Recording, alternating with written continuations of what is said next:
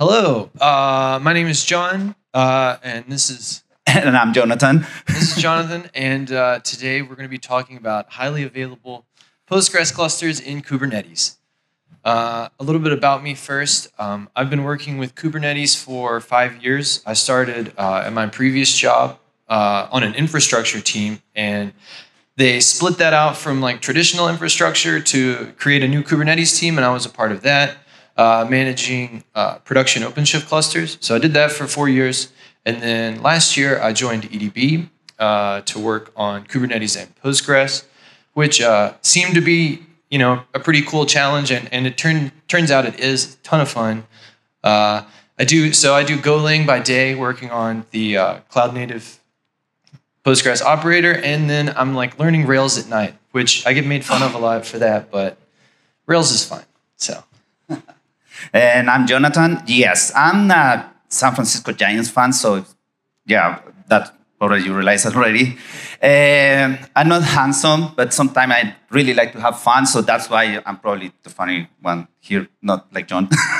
I'm on the Kubernetes World Science 2019, working second quadrants, just for work, 2 years before I started with Kubernetes, obviously trying. And starting on second quadrant was joining just on a PostgreSQL stuff. So now I'm starting to love PostgreSQL almost every day. Well, sometimes I really hate it, but it's databases. And working on computer science 2003, yes, I'm a bit old. So Cloud Native PG is a fully open sourced Kubernetes operator for managing Postgres. It was originally created by EDB, which is the company that we both work for. EDB is a company that has the most PostgreSQL contributors of any single company. So we have extensive Postgres knowledge in the company, and we're bringing that to the cloud native world through CMPG. Okay, one of the things our talk is going to be explain how basically the operator works and how it's doing the work under the hood. And we will have a little bit of a demo, something pre-recorded with Askinema, because, networking always producing some issues. And first you need to know, obviously, we are in a Kubernetes conference that on Kubernetes, so you know how to apply YAML files on the cluster. We are just going to use the standard kubectl commands, just get, delete, probably edit. Sometimes, yeah, we need to use edit. We will explain how our pod and our PVC are created. Probably you will have some questions. We are going to explain you how that starts. And, well, if you don't know what PostgreSQL is, well, probably you should not be here, or you will learn.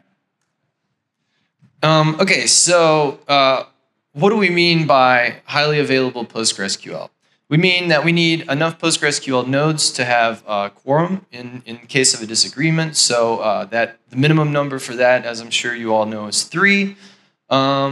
Being on Kubernetes doesn't necessarily mean that everything is highly available. Just running on, you can't just run it on Kubernetes and then be like, oh, it's highly available. So what we mean, so we'll talk more about that. And storage is important. Our operator is storage agnostic, so we can work on whatever storage you currently have configured. There are storages that we would prefer and would not prefer, like would not prefer NFS, but if your Kubernetes cluster has the storage class, the operator will run on it. No, we do not use stateful sets, and this is a very important point in our operator design. It's something that might confuse you if you're new to using the operator. There are a lot of reasons we had for not going with stateful sets, primarily being like the ordering of how you want to bring up, how you would want to roll nodes is different depending on the operation you would use to start rolling out the nodes. So some changes you might need to start a replica first and then switch over, and then other changes you might need to restart the primary first. So because of that, we have our own controller to handle the spawning of Postgres instances. We do not use the stateful set controller. So that's an important point. That could be its own talk, probably. Yeah, you will have some questions about it. Okay, we decided our operator in 2019. We started with a really small team, just 3-4 of us. And we decided to rely everything on the Kubernetes API. That's a really important point right now. And actually, the talk that I don't know, it's not here. He already left. About cloud native database, that's really important. And using the Kubernetes API and rely on it to be the single source of truth, it's actually really important, especially if you are in the Kubernetes, because you will have your application and your database will have the same single source of truth. Now, Cloud Native PG is fully open source. We open sourced it this year in May. Yeah, in May, at the beginning of the KubeCon Valencia. It was actually really nice for us. We were looking for that for a long time, to be honest.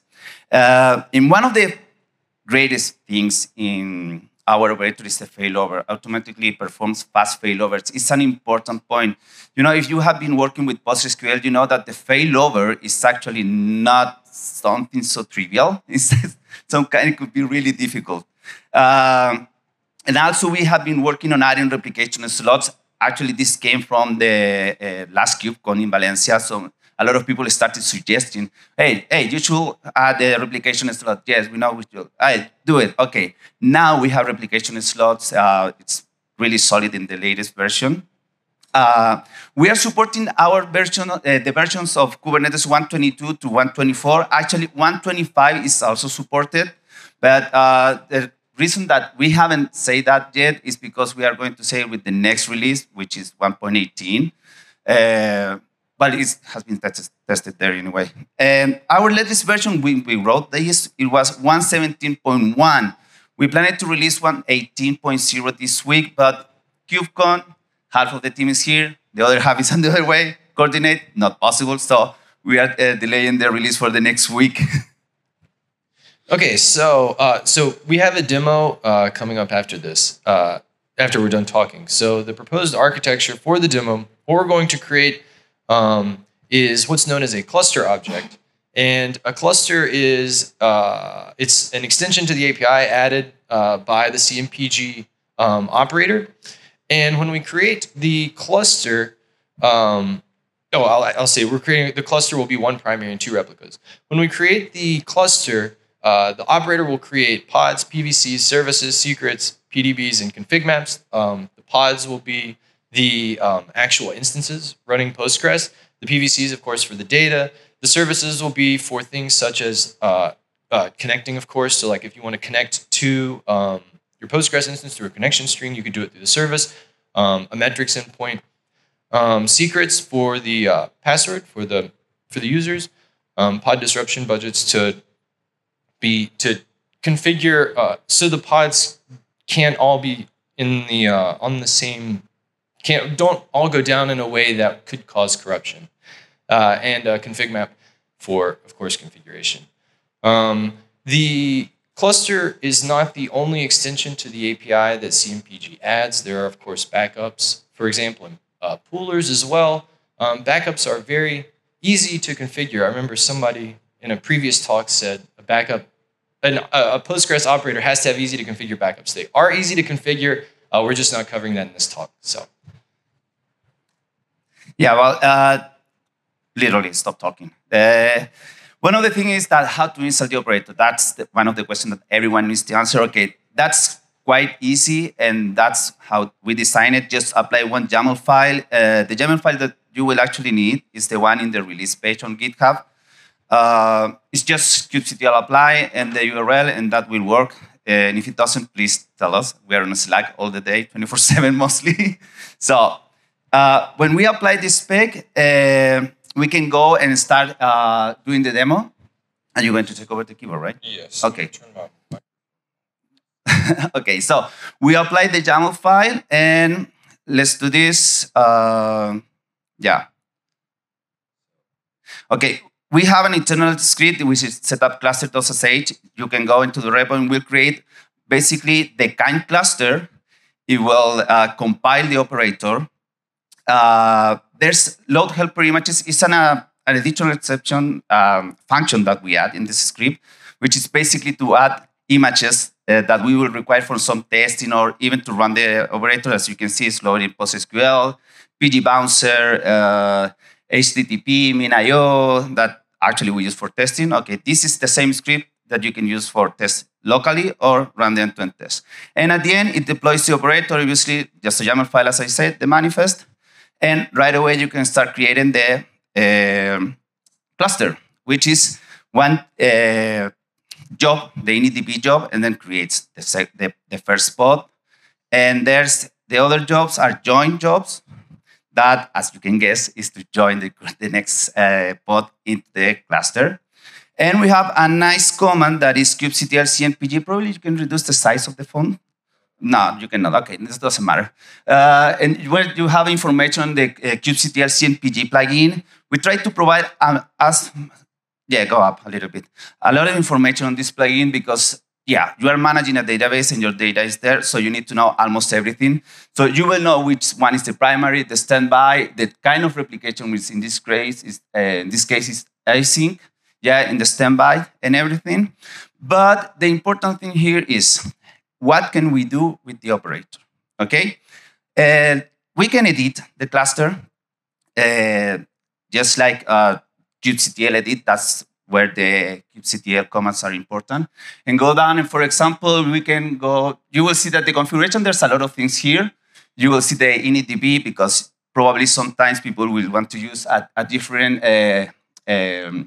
Encoding the database, the initial database will be up, the images that you have there, and there's a lot of things. And this one is important too, the monitoring stuff. The operator has inside a Prometheus exporter compatible, a Prometheus exporter basically. We expose the port, and you can actually just query any of the pods asking for a lot of information that we provide by default, which is basically a big set of queries that is running inside the cluster. One are running only on the primary server, and others are running on the replicas only, and some running on all of them. And one of the interesting things that you can do, and this is, when you're working with Postgres, this is one of the more complicated things that we were doing, and I learned this in the hard way, which is the synchronous replication. Basically, you have one query that gets inside the primary and only will return and say that it was successfully when it's replicated to, in this case, is a minimum of one. Yeah, when it's replicated to one of the replicas, okay? So let's apply it, and that's it. Can you run the kubectl status? CNPG status. And you can see that the quorum already changed. Now it's not async, it's quorum, meaning that we have asynchronous replication there. And that is kind of one of the hardest things when you are doing the basic PostgreSQL. Okay, but how hard is to do some other stuff like replication slots? Replication slots are really complicated at the end of the day, and we know that. Well, we implemented this a month ago, but sadly, the talk is a bit shorter, but can you open the file, the cluster YAML file? And we are not able because we are almost running out of time, but it's just that you can, there you go. Replication slot, high availability, enable true. And that will enable your replication slot. What's the idea of replication slots? Science. One of the things that when you are replicating, you can rely on the WAL files, but the WAL files, at some point, you may have problem with the storage, and that happens, especially if you are using NFS or something like that. So this will allow Postgres to stream everything directly to the other replicas, and you will not be losing data. There's some more on documentation on this one. Can you go back to the slides? Next slide. There you go. First of all, we're hiding. We're about to close because we're running out of time. We're hiding. We're looking for Go developers and with operator knowledge. And that's important, the operator side. The Go, probably you can learn, but the operator is really important. And that is totally agree on. You build it and you own it. We work as a team, and all the members here is owning the thing that is doing. Like my man here is working with some support on Velero and stuff like that. And it's great. He needs to write documentation today, by the way. And loves to play in a global team. And finally, but not least, thank you very much. And this is the site to get the operator. Cloud Native PG if you can, please give us 1 star on GitHub. It's really nice. So that's it. Any question? Thank you. All right, let's give it a star and give it a round of applause. All right.